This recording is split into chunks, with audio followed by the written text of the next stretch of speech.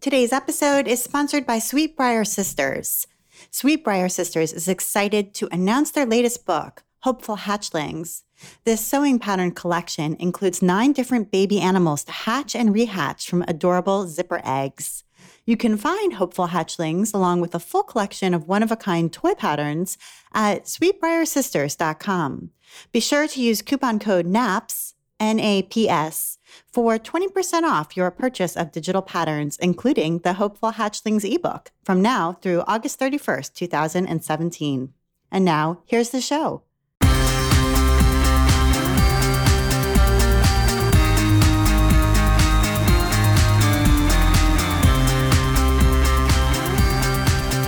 Welcome to episode 99 of the While She Naps podcast. I'm Abby Glassenberg.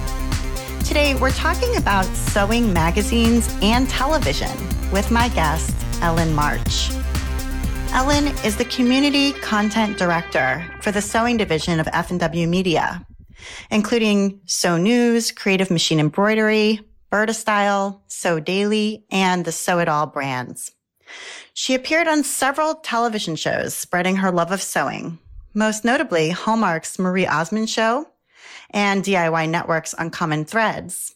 And she hosted Sew It All TV on PBS for 9 seasons.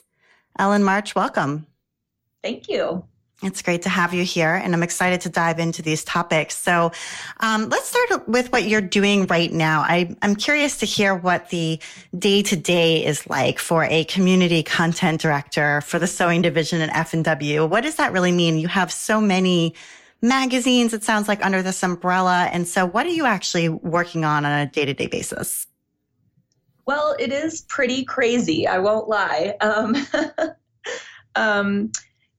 On a day-to-day basis, I'm working on, obviously, editing the magazines. At any given time, we're either planning ahead for future issues, working on layouts for the current issues, proofing photos for the latest photo shoot. So I never really know what month it actually is, because at any given time I'll be working on projects for holiday and a shoot for, Halloween, and then planning ahead for summer. And it's just super confusing. So thankfully we have a really great team that is very, very organized, so that we can navigate through all of those seasons and projects and everything that we're doing.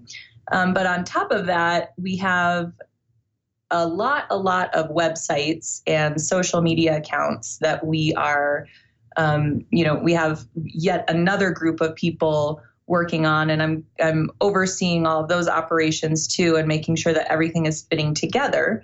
And we also have online education.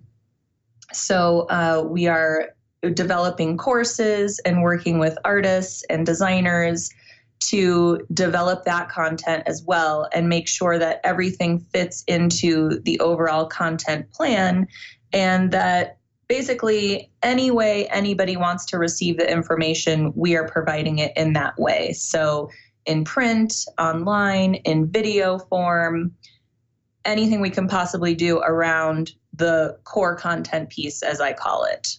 And this is it must have really changed over the time that you've been working in sort of the combination of sewing and media, right? Because now you've got, as you said, all of these online channels that are really important, and people are accessing this information from so many different, places and in many different ways. Video, they're, looking at Pinterest, they're buying a book, they're doing so many different things. And so it sounds to me as though it must have gotten much more complex in some ways.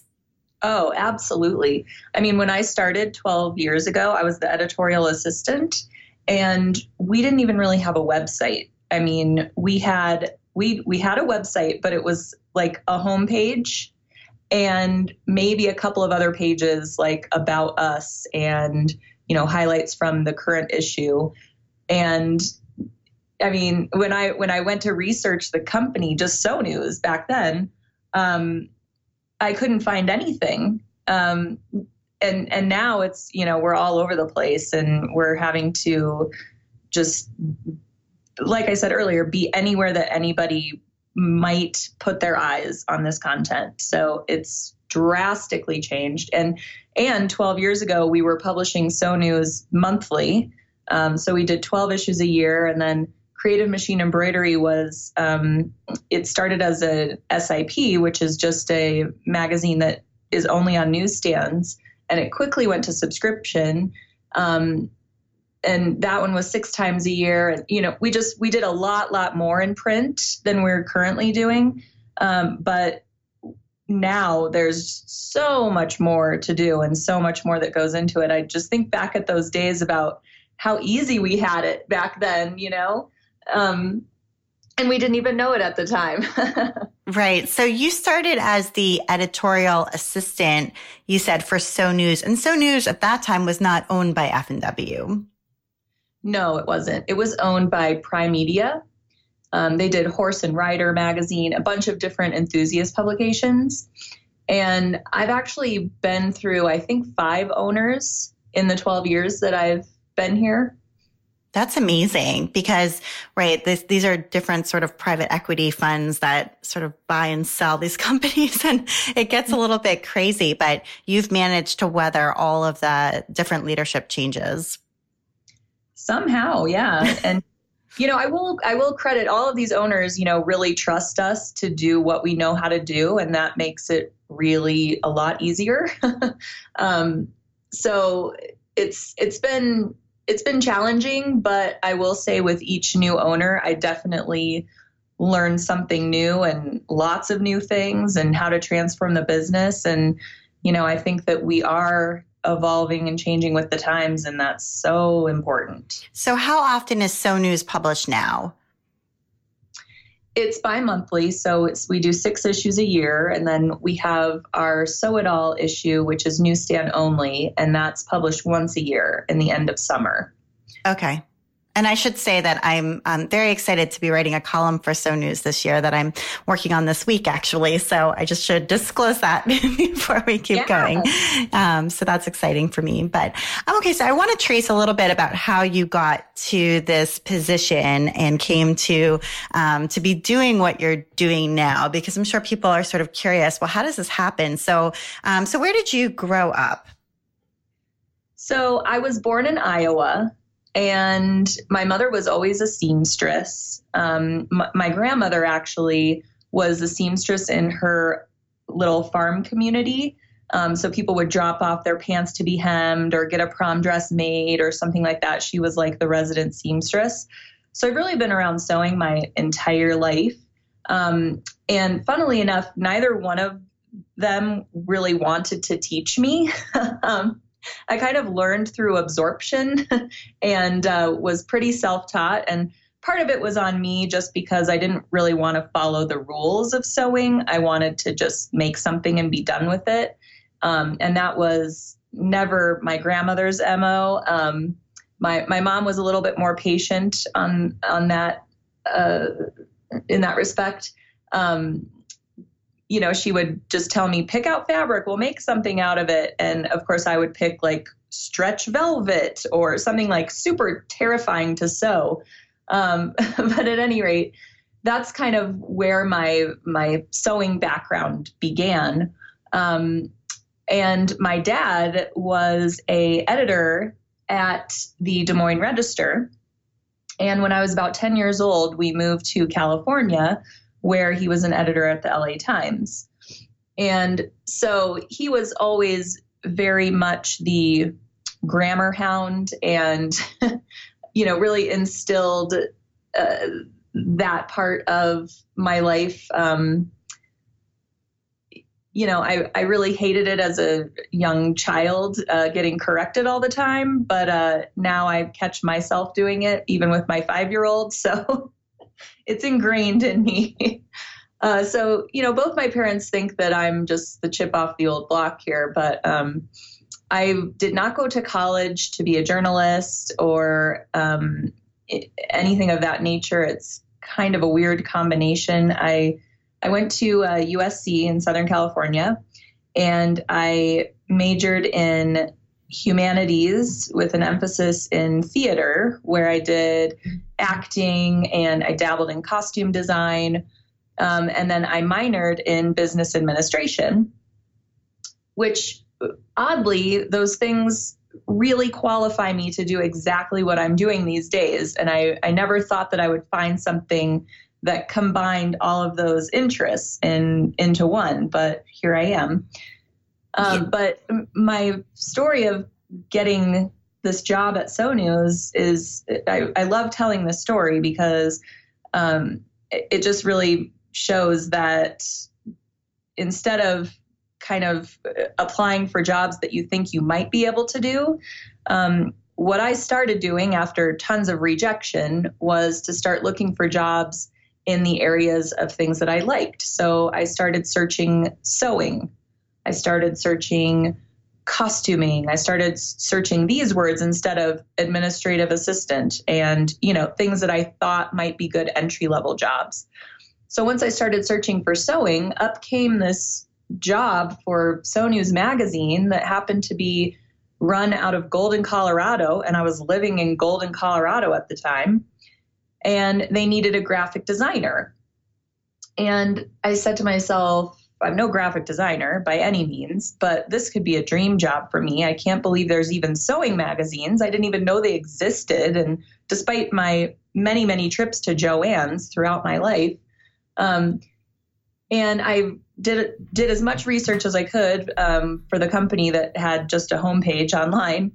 And I wrote a letter to the editor-in-chief. And I said, I'm not a graphic designer, but here is what I do. Here are some designs of some clothes that I made and some pictures of projects that I've made. And I love doing this. I love writing. This would be a dream for me. The end.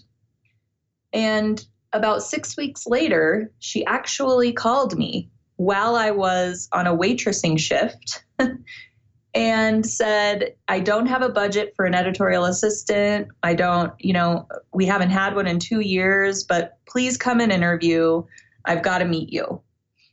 So I met her, and pretty much after that interview, she said, you're hired, but I can't hire you yet. I have to get all this approved, yada, yada, yada. So cut to about 4 or 6 months later, I finally started working here. I still had to bartend and wait tables while all of this was going on, which was just agony for me. But I finally got out of that life and into this life, and it was game-changing, a dream come true. That's so fascinating. And the fact that you sort of saw a job at a place that wasn't the right job for you, but sort of pitched yourself as having skills they might need, and asked for maybe them to create a job for you, and it worked, is really inspiring. And I think as, I was just doing some, sort of career counseling with somebody recently. And that's exactly what I told her. I said, the companies that would be the right fit for you probably don't have a job opening right now that describes what it is that you know about and are able to do, but they need you. And so maybe you can just meet with them and explain what you do. And they might at that point be like, oh, yes, we will create a job for you. So, I think you got to ask for what you want. And that's fantastic that it worked. And what brought you to Golden, Colorado from Southern California? Well, when I graduated, as you can imagine, it was extremely hard finding a job out there in California and finding a place to live that I could afford while waiting tables, which feels like another life ago, finally. But I spent a year after college trying to do just that, and I just wasn't getting anywhere.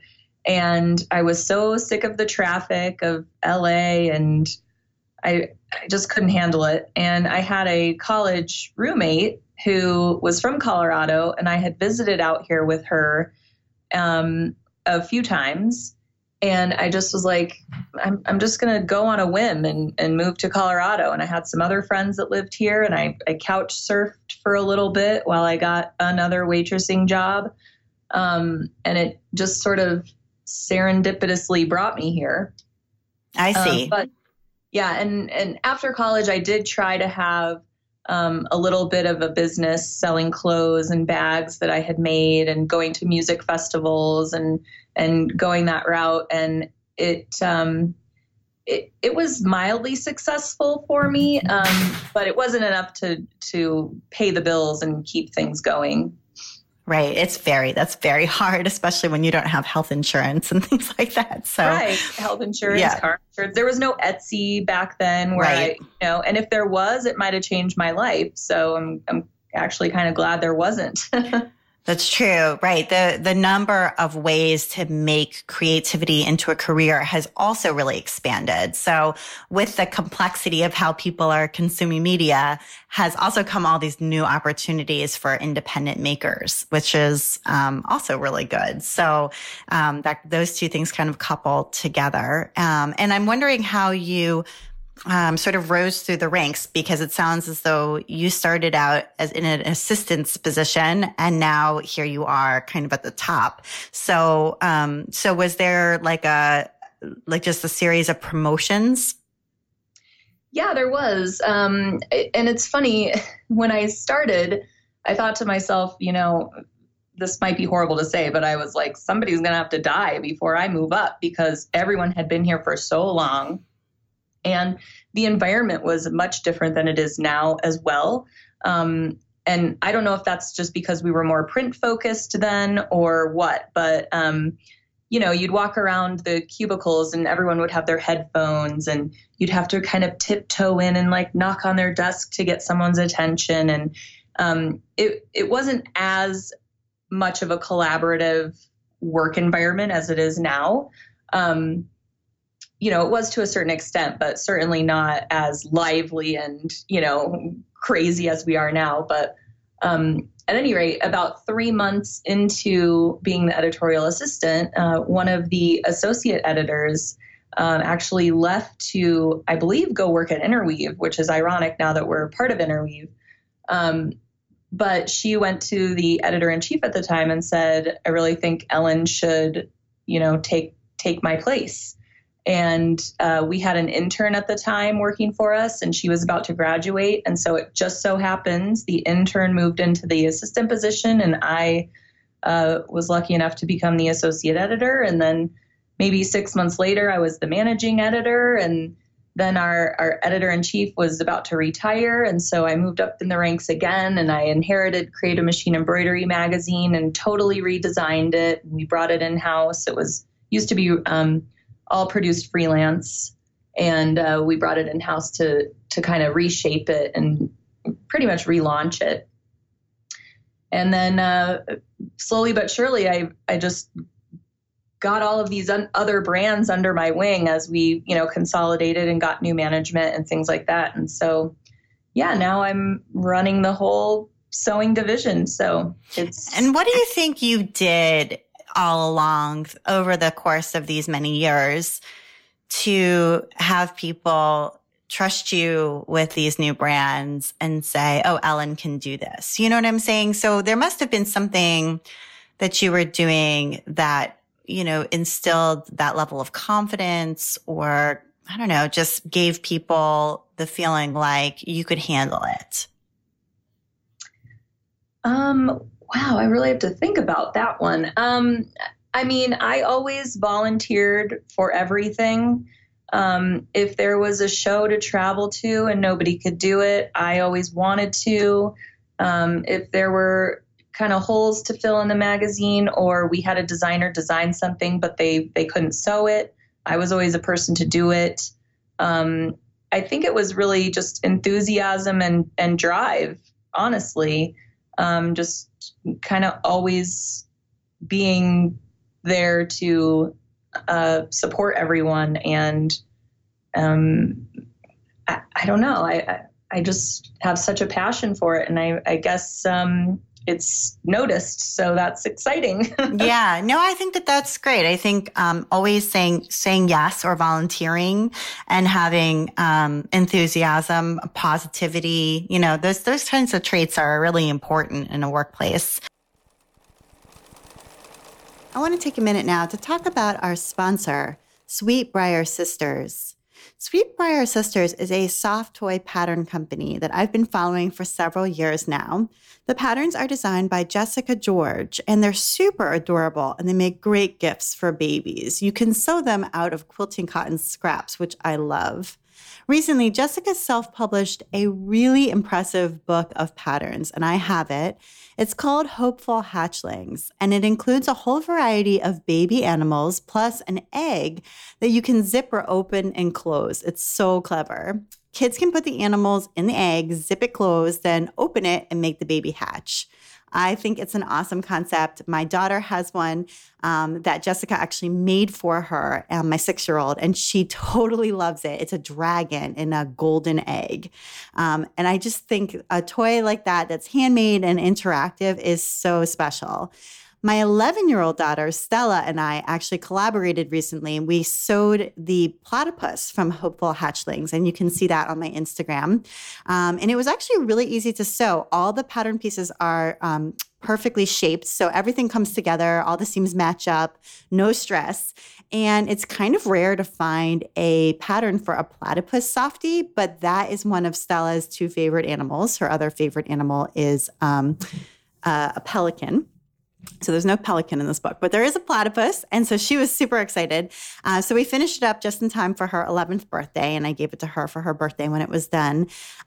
So the book, Hopeful Hatchlings, also includes patterns for a turtle, a chick, an owl, a baby bird, a penguin, a dragon, a dinosaur, a fried egg, which is hilarious to put inside the egg, and a nest for the mama bird. Plus, you get the zippered egg pattern, which is key, so you can put the animal in the egg and hold it. So you can find Jessica's Sweetbriar Sisters patterns, including the Hopeful Hatchlings ebook and book, at sweetbriarsisters.com. There's a PDF there if you want to do it that way. And you can get the actual book, the hard copy book, at local quilt shops around the country. So I hope you'll check it out. If you use the code NAPS, N-A-P-S, at checkout, on sweetbriarsisters.com, you're going to save 20% now through the end of August 2017. So head on over, take advantage of that NAPS coupon, and check it out. Thank you so much, Jessica. And now back to my conversation with Ellen. Whether you're a freelancer or whether you're working for a large corporation. And those are the types of things that get you new opportunities. So I think that that's, good to hear that it does work. To be the person who says, yes, I'll do it, I'll take it on. And then to follow through, obviously, that's the other piece, right? Actually following through with good results. So I know that I want to make sure we talk about your TV career because that's super interesting and exciting. But before we do that, I think a lot of our listeners are probably really interested in getting published in a magazine. And so I want to spend a little bit of time kind of fleshing that out if we could. So first, what should people do so that they have the best chance of getting published when they submit, right? You have some submission guidelines that, people can look up online and find out what kinds of things, the magazines, whether it's Sew News or Creative Machine Embroidery or Berta Style, might be interested in. But after that, once you get a sense of that, what should they do and what shouldn't they do when it comes to creating a proposal of a project for a magazine? I'm so glad you're asking this. Okay, so we have a list of contributors and we send out kind of monthly calls for editorial to that list.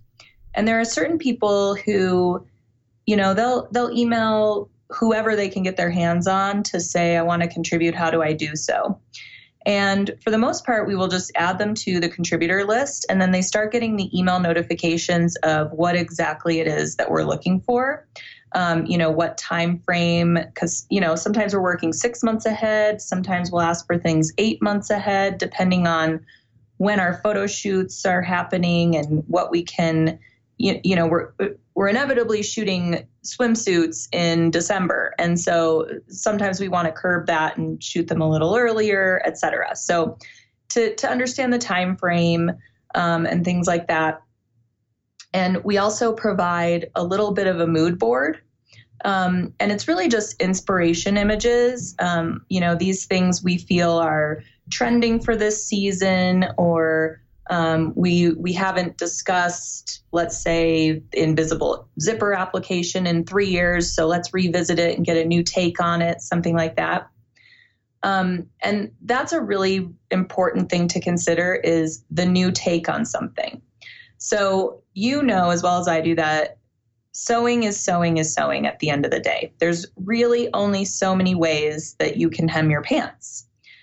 But if you are coming at it from either you have a great tip, or you have a new twist on it, or a different way of doing it, or a different fabric to consider, or something like this that's making it unique to you, that's what we are most interested in, because we have over 35 years of content that we can pull from. And if a story idea comes in and we've published it 6 times over the course of even the last 10 years, we're probably not even going to consider it unless there's something that is really sparking our interest and really making it different from what we've done in the past, or different from the traditional way of doing it. And I want to just pause here because I think I was speaking with somebody else recently, and she was talking about creating a YouTube video for her website. And she said, well, I really wanted to do it about sewing a zipper, how to insert a zipper, because I know how to teach that really well. And it's the most common question I get. You know, I always get people asking me about how to do that, but it's already been done a million times. And so she was very discouraged, feeling like I couldn't possibly, do that and have that be a YouTube video, because there's already 10,000 YouTube videos about how to create, sew in a zipper.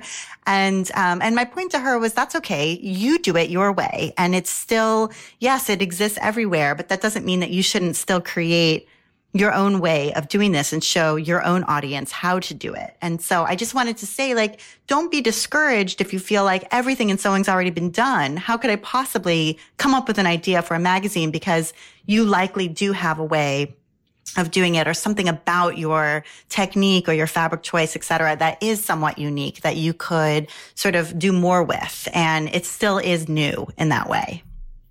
Exactly. And another important thing to include in the query is just a little bit of information about yourself and what makes you you, because we are incorporating more and more stories behind projects into the magazine. I don't know if you've noticed this past year, but we're really kind of overhauling the content to put more of the news back into Sew News as opposed to just a project-based magazine. And why is that? Is that driven by online having so many projects easily clickable, and so the magazine needs to infuse story? Or is there something about storytelling that makes the tutorials more compelling? I think it makes it more compelling, and it gives you more of a reason to want to do it. And maybe you can identify with the person or the story, and then you realize, oh, I've got to have this bag because, it's kind of like a infusion of lifestyle into the magazine. And I've been wanting to put the, news back into Sew News for a while now, and kind of struggling with how to do that. Does that stuff belong online? Does it belong in the pages? And, more and more, and over my experience with the magazine, people want to tell their story too. We get letters upon letters about people wanting to talk about how their grandmother taught them sewing, or how sewing has propelled them in their career, or this and that. And I feel just that those stories deserve to be shared, and that there are some that are very inspirational out there. Mm-hmm. Right. Okay. So tell a little bit about your story, and make sure you sort of look at the magazine and what's been in it for a little while, and think about what you could add that might be a new twist. Okay. So those are 2 really good tips. And then should people create the entire project and then show that to you, or a sketch? Do they need a title for the project already? Photos? What else should they put into this pitch? Sure. We don't necessarily need a title. If you want to call it something, that's fine. We don't need a finished project, but there are some times where someone has created something really awesome and they're like, wow, this was really my heart and soul, and this is newsworthy, or, this needs to be on the cover of a magazine.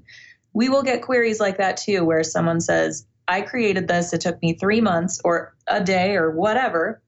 And look how beautiful it is. I would love to share it with your readers. And sometimes we'll take it as is. And sometimes we'll say, we agree, this is a great project. Is there any way you could make this out of blue felted wool or, something like that? Maybe to fit more with our color scheme or the time of year, or just to use a great product that we are that we've noticed that we want to work with, or something like that. So sometimes we will ask to tweak the design just slightly. But again, sometimes we'll take it as is. But for the most part, we ask for a detailed description of either the project or the technique or the story, and either sketches or photographs, some kind of visualization for it. We've even had people send in just Pinterest images and say, this is just inspiration and I plan on changing it XYZ ways. Just something to where we understand what you're talking about. Okay. And should the pitch be fairly short overall? I mean, how long are we talking about? A very short outline, I would say a little introduction, maybe 3 bullet points and some images. Okay, right. Because you probably get quite a few of these. And if somebody's sending, 500, 1,000 words, there's no way you're going to sit down and read it. Mm-hmm. And please spell check. We get quite a few chuckles during our edit planning meetings. Which, I realize we are editors. That's what we're here to do. That's why we have jobs, because a lot of times people who are super creative are not that great at forming instructions and talking about the work. And that's why we have jobs. So we should be grateful for that. But a simple spell check will do wonders for you. Okay, great. And what if the quality of your photos or your ability to draw your own diagrams is not quite up to snuff? Is that okay? Oh, yeah. Doesn't matter at all. I have accepted things that are stick figures and, lots of arrows with little notes like this squiggly line is a zipper, and that's totally fine. That's why we have illustrators. That's why we have professional photography. This is just to give us an idea of what you're talking about. Okay. And what do you think is the benefit for people in submitting something to a magazine? Because, as we talked about several times already, there's lots of places now to publish your craft work, whether it's on your own blog, it can even be on Instagram as a form of publishing. I mean, there's so many different ways to do this. You can self-publish, you can do a PDF. So when it comes to choosing to say, okay, I'm going to try to get this into Creative Machine Embroidery, or I'm going to try to get this into Sew News, what do you see in sort of today's media market as a benefit to an independent designer in working with a magazine? Mm-hmm. I think there are a couple of benefits. First of all, we have great relationships with our advertisers and our partners and supporters. And being associated with the magazine kind of gets you an in into those relationships. Because a lot of the times, someone who's a frequent advertiser who might also need some content for their site, or they want people to use their products, and maybe their great social media following, something like that, it gives you more credibility to those partners and advertisers, and just visibility for them. Secondly, we have sort of a bit of a guaranteed audience. We are over 90% subscriber based in both Sew News and Creative Machine Embroidery, which is a very unique opportunity. And it's also a different audience than you will be getting online. These are very, very dedicated enthusiast sewers, and it is a unique platform in that way. Online, you might strike it rich online and get a viral video that all of a sudden you're plastered all over the place. But are you really reaching people who might frequent your website and who might come back? You don't really know. Maybe they were dabbling and they just needed to figure out how to hem this pair of pants and they're gone, whereas this is a more dedicated audience to be associated with. How much can somebody who is an independent designer who goes through this process and has their pitch accepted, how much can they expect on average? You don't have to give us exact numbers, but to get paid for a magazine piece. And also, as far as like the rights are concerned, do the rights, and I'm talking about like the copyright over the pattern, do they revert back to the designer at some point so he or she could, for example, self-publish or contribute that pattern elsewhere? Mm-hmm. Okay, so first with the payment, we pay anywhere from $150 to about $450 per content piece. And it really depends on where it's going to be published. You know, if it's going to be a piece that goes online and it's, 10 reasons that sewing is better than a boyfriend or something like that, that's probably going to be on the lower side of the payment.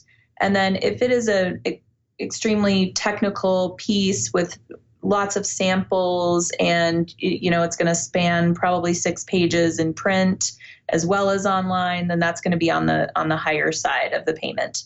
But then again, if we do build a content piece out into these other channels, such as a course, a webinar, maybe even a book deal,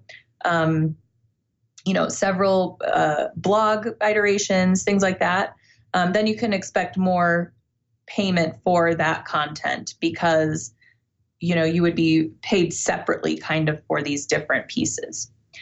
As far as the rights go, we do require all rights to the content as we publish it, which means we can take whatever we put in print or online and reprint it in another magazine if we did a special issue. We could compile it into a book of, let's say, Sew News Greatest Hits. We could basically publish it in any way we see fit again. We still give credit to the original designer. And as far as reverting back, the rights reverting back, we don't do that. However, there are a couple of loopholes, and those are sometimes we will seek out a specific designer because they're super popular or we love their work or they just came up with this great pattern and, oh man, it's just like flying off the virtual shelves, things like that.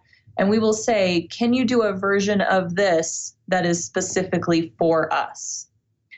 Or we will specifically commission something based on something else that we really like. And in that case, we still have all rights to the content that we purchased, but you still own your original piece. Right. I'm thinking about, and I actually don't remember which magazine publication this was in, but Jenny Baker from In Color Order has this incredibly popular drawstring bag project. It's a pattern and comes in all these different sizes and that sort of thing. And she did one for a magazine that's somewhat different, but it's essentially the same. And that way it sort of was able to be both hers and theirs. So that's an example.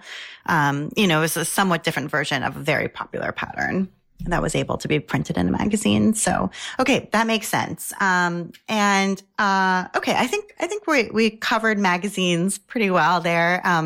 Is there a way for people, for example, to get on that list of contributor calls? Because I know that might be something that some listeners might be interested in. What's the best way for them to sort of see if they can get on that list? Sure. So on our submission guidelines on the website, you can email. The email is actually sewingeditorial@gmail.com.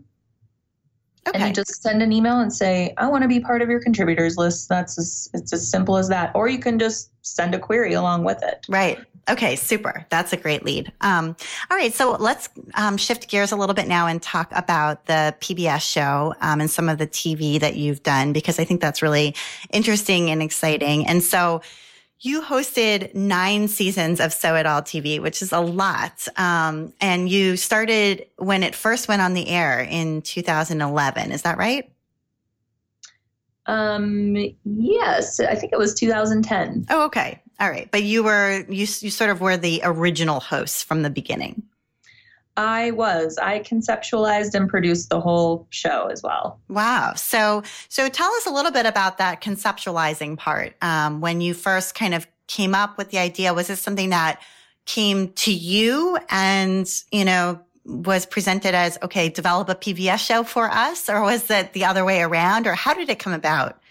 It was the other way around. When New Track Media purchased us before the F&W acquisition, they had already purchased Fons and Porter's Love of Quilting, which had a very established PBS show. And after they acquired us, I immediately went to my publisher and said, hey, they do PBS. Does this mean we can do PBS too? And she said, sure, put together an outline and let's see if we can, sell it, basically. So I put together this concept, and it actually was a combination of a few things. One of our ad sales reps at the time, Wendy Thompson, we did a lot of traveling together. And she was always saying, we need a Rachel Ray of the sewing world. And it was kind of like light bulb in my brain, like, why can I not be that person? Let's do it, because I am all about instant gratification sewing. I think that's a way to really get newbies into the hobby. Knowing that you can actually start something and finish it. I think that's a huge challenge for a number of us doing anything creative, figuring out how to work it into our life and, actually finish it. So I came up with this concept that was kind of like the 30-minute meals for sewing, knowing full well that you can't really complete a meaningful sewing project in 30 minutes. It sort of evolved into, you can make this in an afternoon. So a few hours time, and you can be in a new garment, have a new accessory, or spruce up your home and actually finish it and be proud of it. So that was the concept of the show. And I put together an outline with 13 original episodes to start with, and sort of built out those episodes and what they would consist of, and guests that I would love to work with that could be on the show if they somehow said yes. And we got funding in less than 3 months. And then we were off to the races. And then it was, oh my gosh, we're actually going to do this. And oh my gosh, this is on top of everything I already do. Oh my gosh. But I love the idea that here's like a second example of you sort of seeing an opportunity to do something that would sort of be a dream job that actually wasn't on the board. It wasn't like, we are searching for a host to do something like Rachel Ray, but that wasn't out there already, but it was something that was sort of, you saw, okay, the resources are here, the capacity is here, I could do this, and sort of going after it and sort of asking for a job that you wanted. Yeah, I keep doing that, don't I? I just think that it's really inspiring to people. Sometimes we wonder like, well, how did this come about? And it's like, well, I saw an opportunity and then I tried, I asked for it. And I'm sure, which we're not talking about right now, but I'm sure there were other things along the way, where you asked for something and it didn't pan out. You know what I mean? That you probably have done this other times and been like, oh, no, not going to happen. Yeah. Well, early on, I thought it was really important that we have some kind of sewing representation on television that wasn't Project Runway. Because not everybody wants to be a fashion designer. And you don't have to be this crazy, glamorous fashion designer in order to have your life be sewing.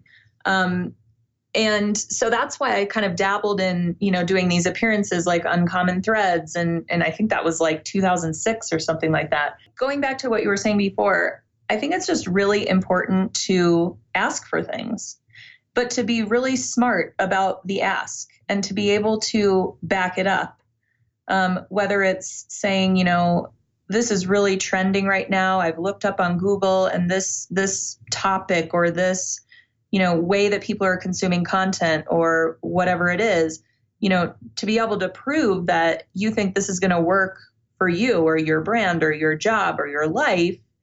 I think there are a lot of people that I've come into contact with in my career here that they kind of just sit and wait and want to see what the company's going to do, or what this person's going to do, or what this brand is going to do. And then maybe they can just follow suit or just make it happen that way. But you really need to be proactive and just say, okay, I'm seeing an opportunity here.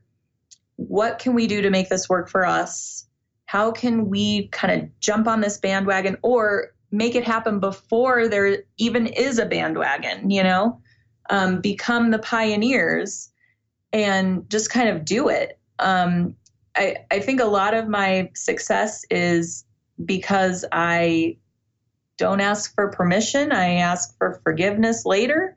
And there are very few times that I've had to ask for forgiveness. Mm-hmm. Right. Okay. That's great advice. So I'm imagining maybe some of your theater training in college might have helped when you did get on the air. Oh, absolutely. It was a total crash course, and the difference is when I was doing theater growing up, and I even dabbled in a couple of TV things, which are kind of embarrassing. I'll tell you if you want to know, but yeah, you can tell us. So I did a B movie when I was 17, and it was called Violent Times. Okay. And yeah, if you look it up, you can probably not find much about it, but it was kind of like Harry and the Hendersons, except instead of a giant Bigfoot coming to live with this family, it was a little 2-foot hairy alien of sorts. Okay. And it comes in and kind of like fixes this family dynamic. Okay. Anyway, it had nothing to do with sewing, but it was kind of my crash course on following cameras and having a multi-camera shoot. And we shot in this house that was half finished with, walls that they had demolished for the equipment and things like that. So that was a very good experience for me, just knowing how that all works and being familiar with makeup and call times and, this and that. And then the same year, I did an educational film for a company that produces films for home ec classrooms. And it's called Picking Your Pattern, Fabric, and Notions. Love it. And it just so happens that I was cast in that one.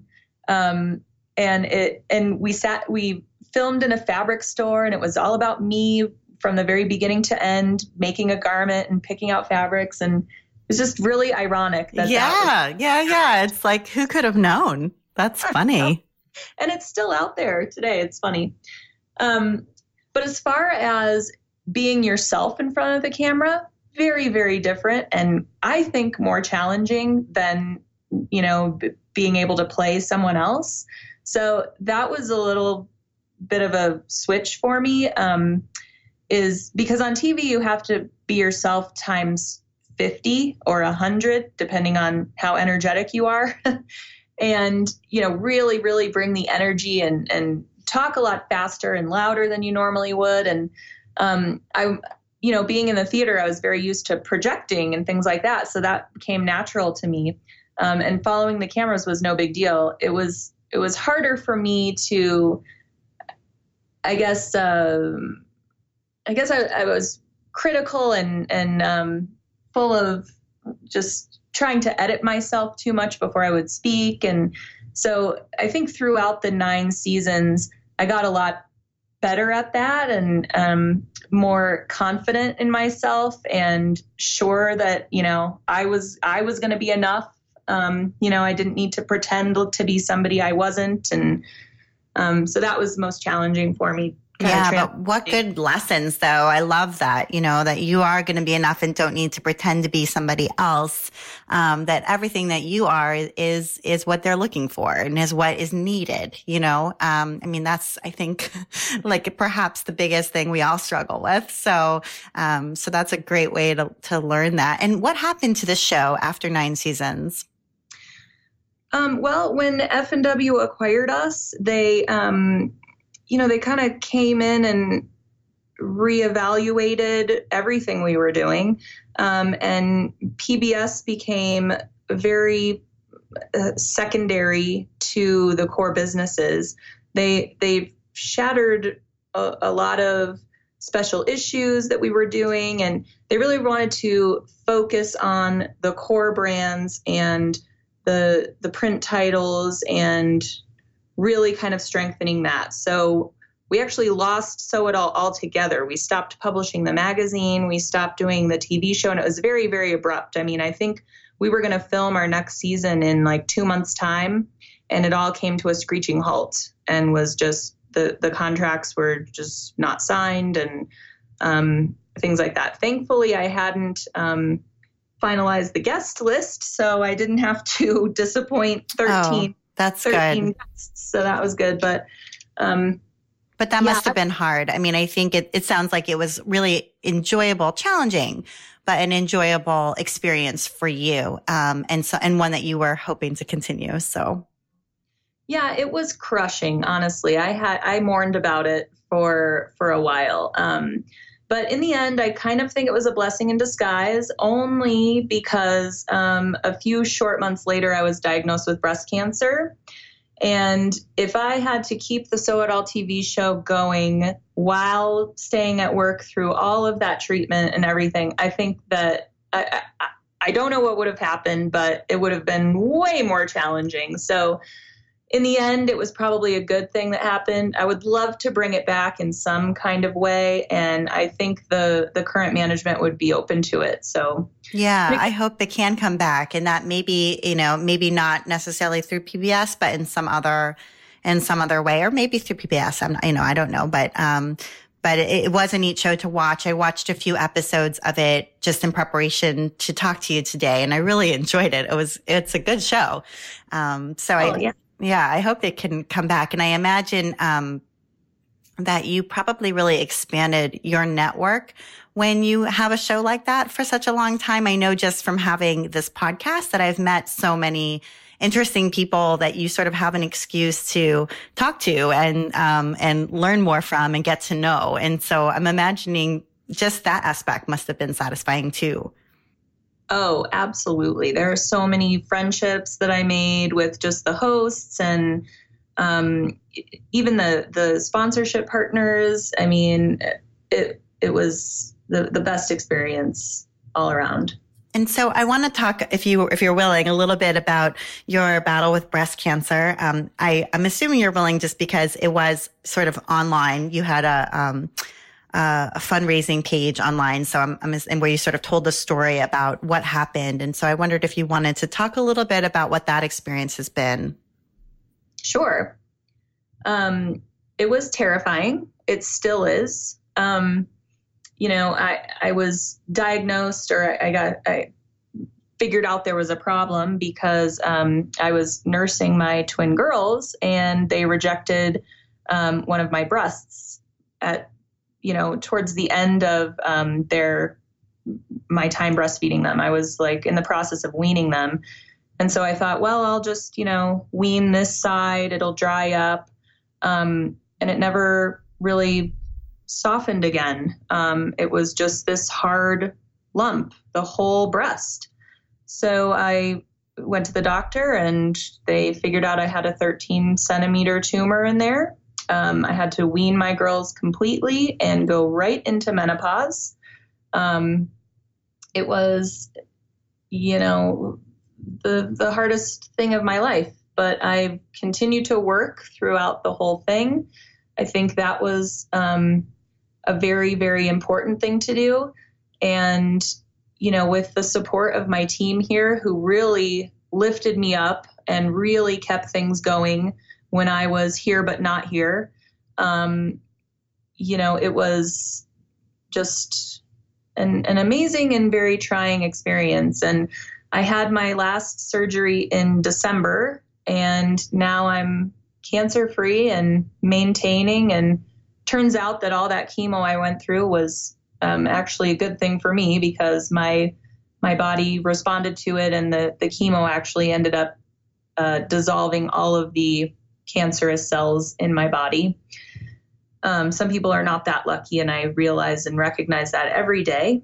But now it's all about maintaining and moving on and trying to get over the great fear of recurrence, which I'm told diminishes every day that you continue to be a survivor. So I'm looking forward to that.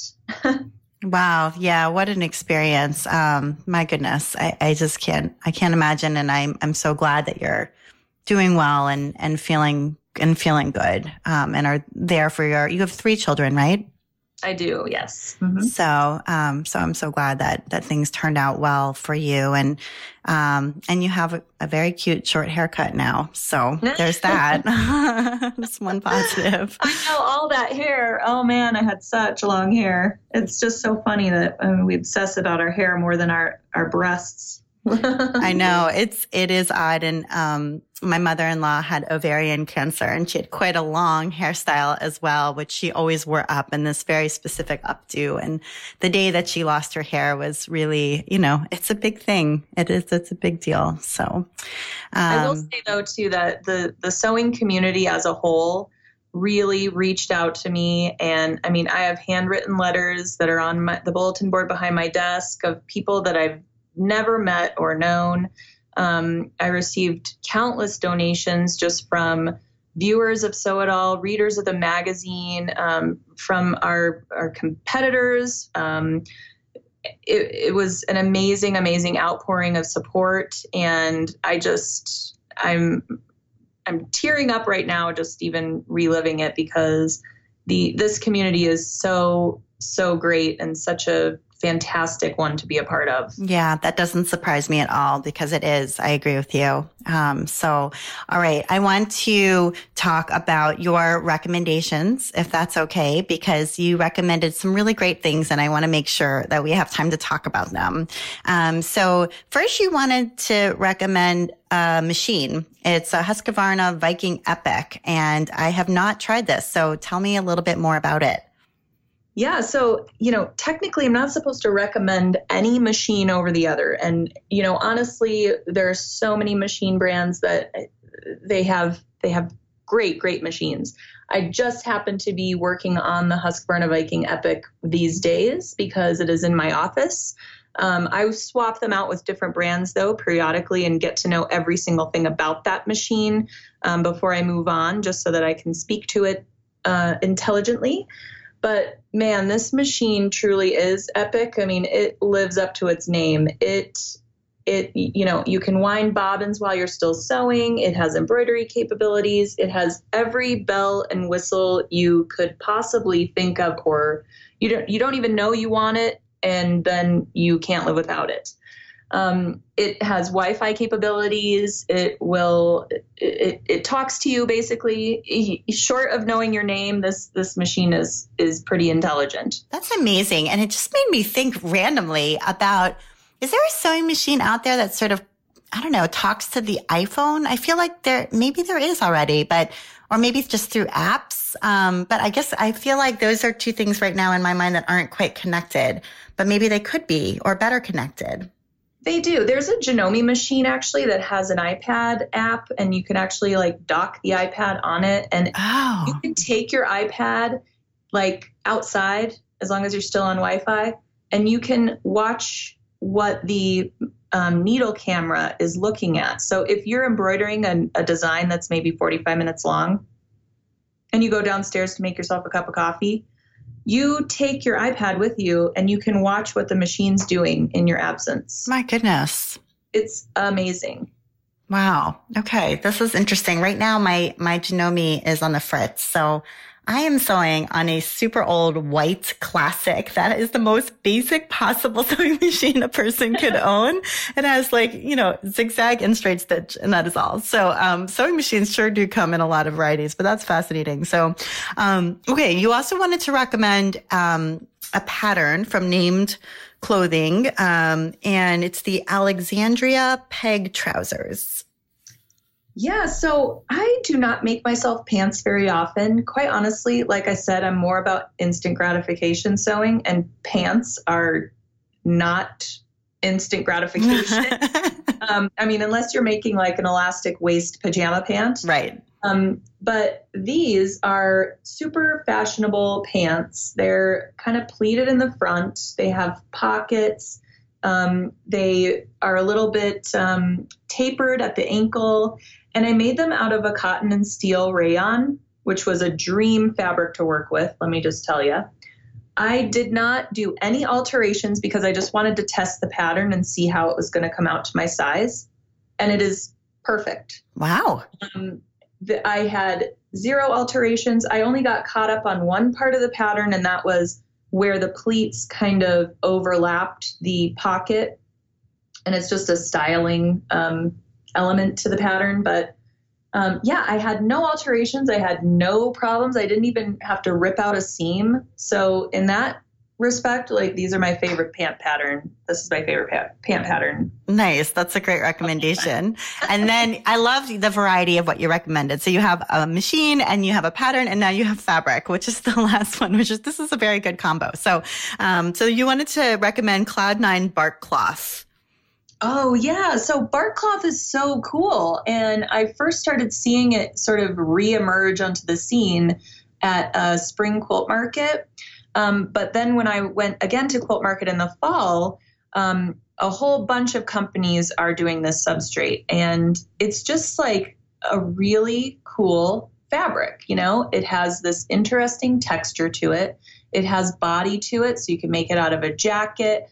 But it's also, you know, the hand is also, it doesn't feel like canvas in your hand. You know, it has a good wearability to it. So I can't wait to start making some stuff with it. I feel like it's sort of a throwback to the 70s in a way, right? Like 70s bark cloth, but now it's back and modern. So yeah, that's really great. Cool. Yeah. And I love all the different, I also feel like there's just been so many different substrates coming out of the quilting cotton manufacturers. We're expanded far past simple quilting cotton to all these different, poplin and, all these different substrates that are good for clothing and for home deck, that are coming out of these manufacturers now, which is sort of an expansion of their lines.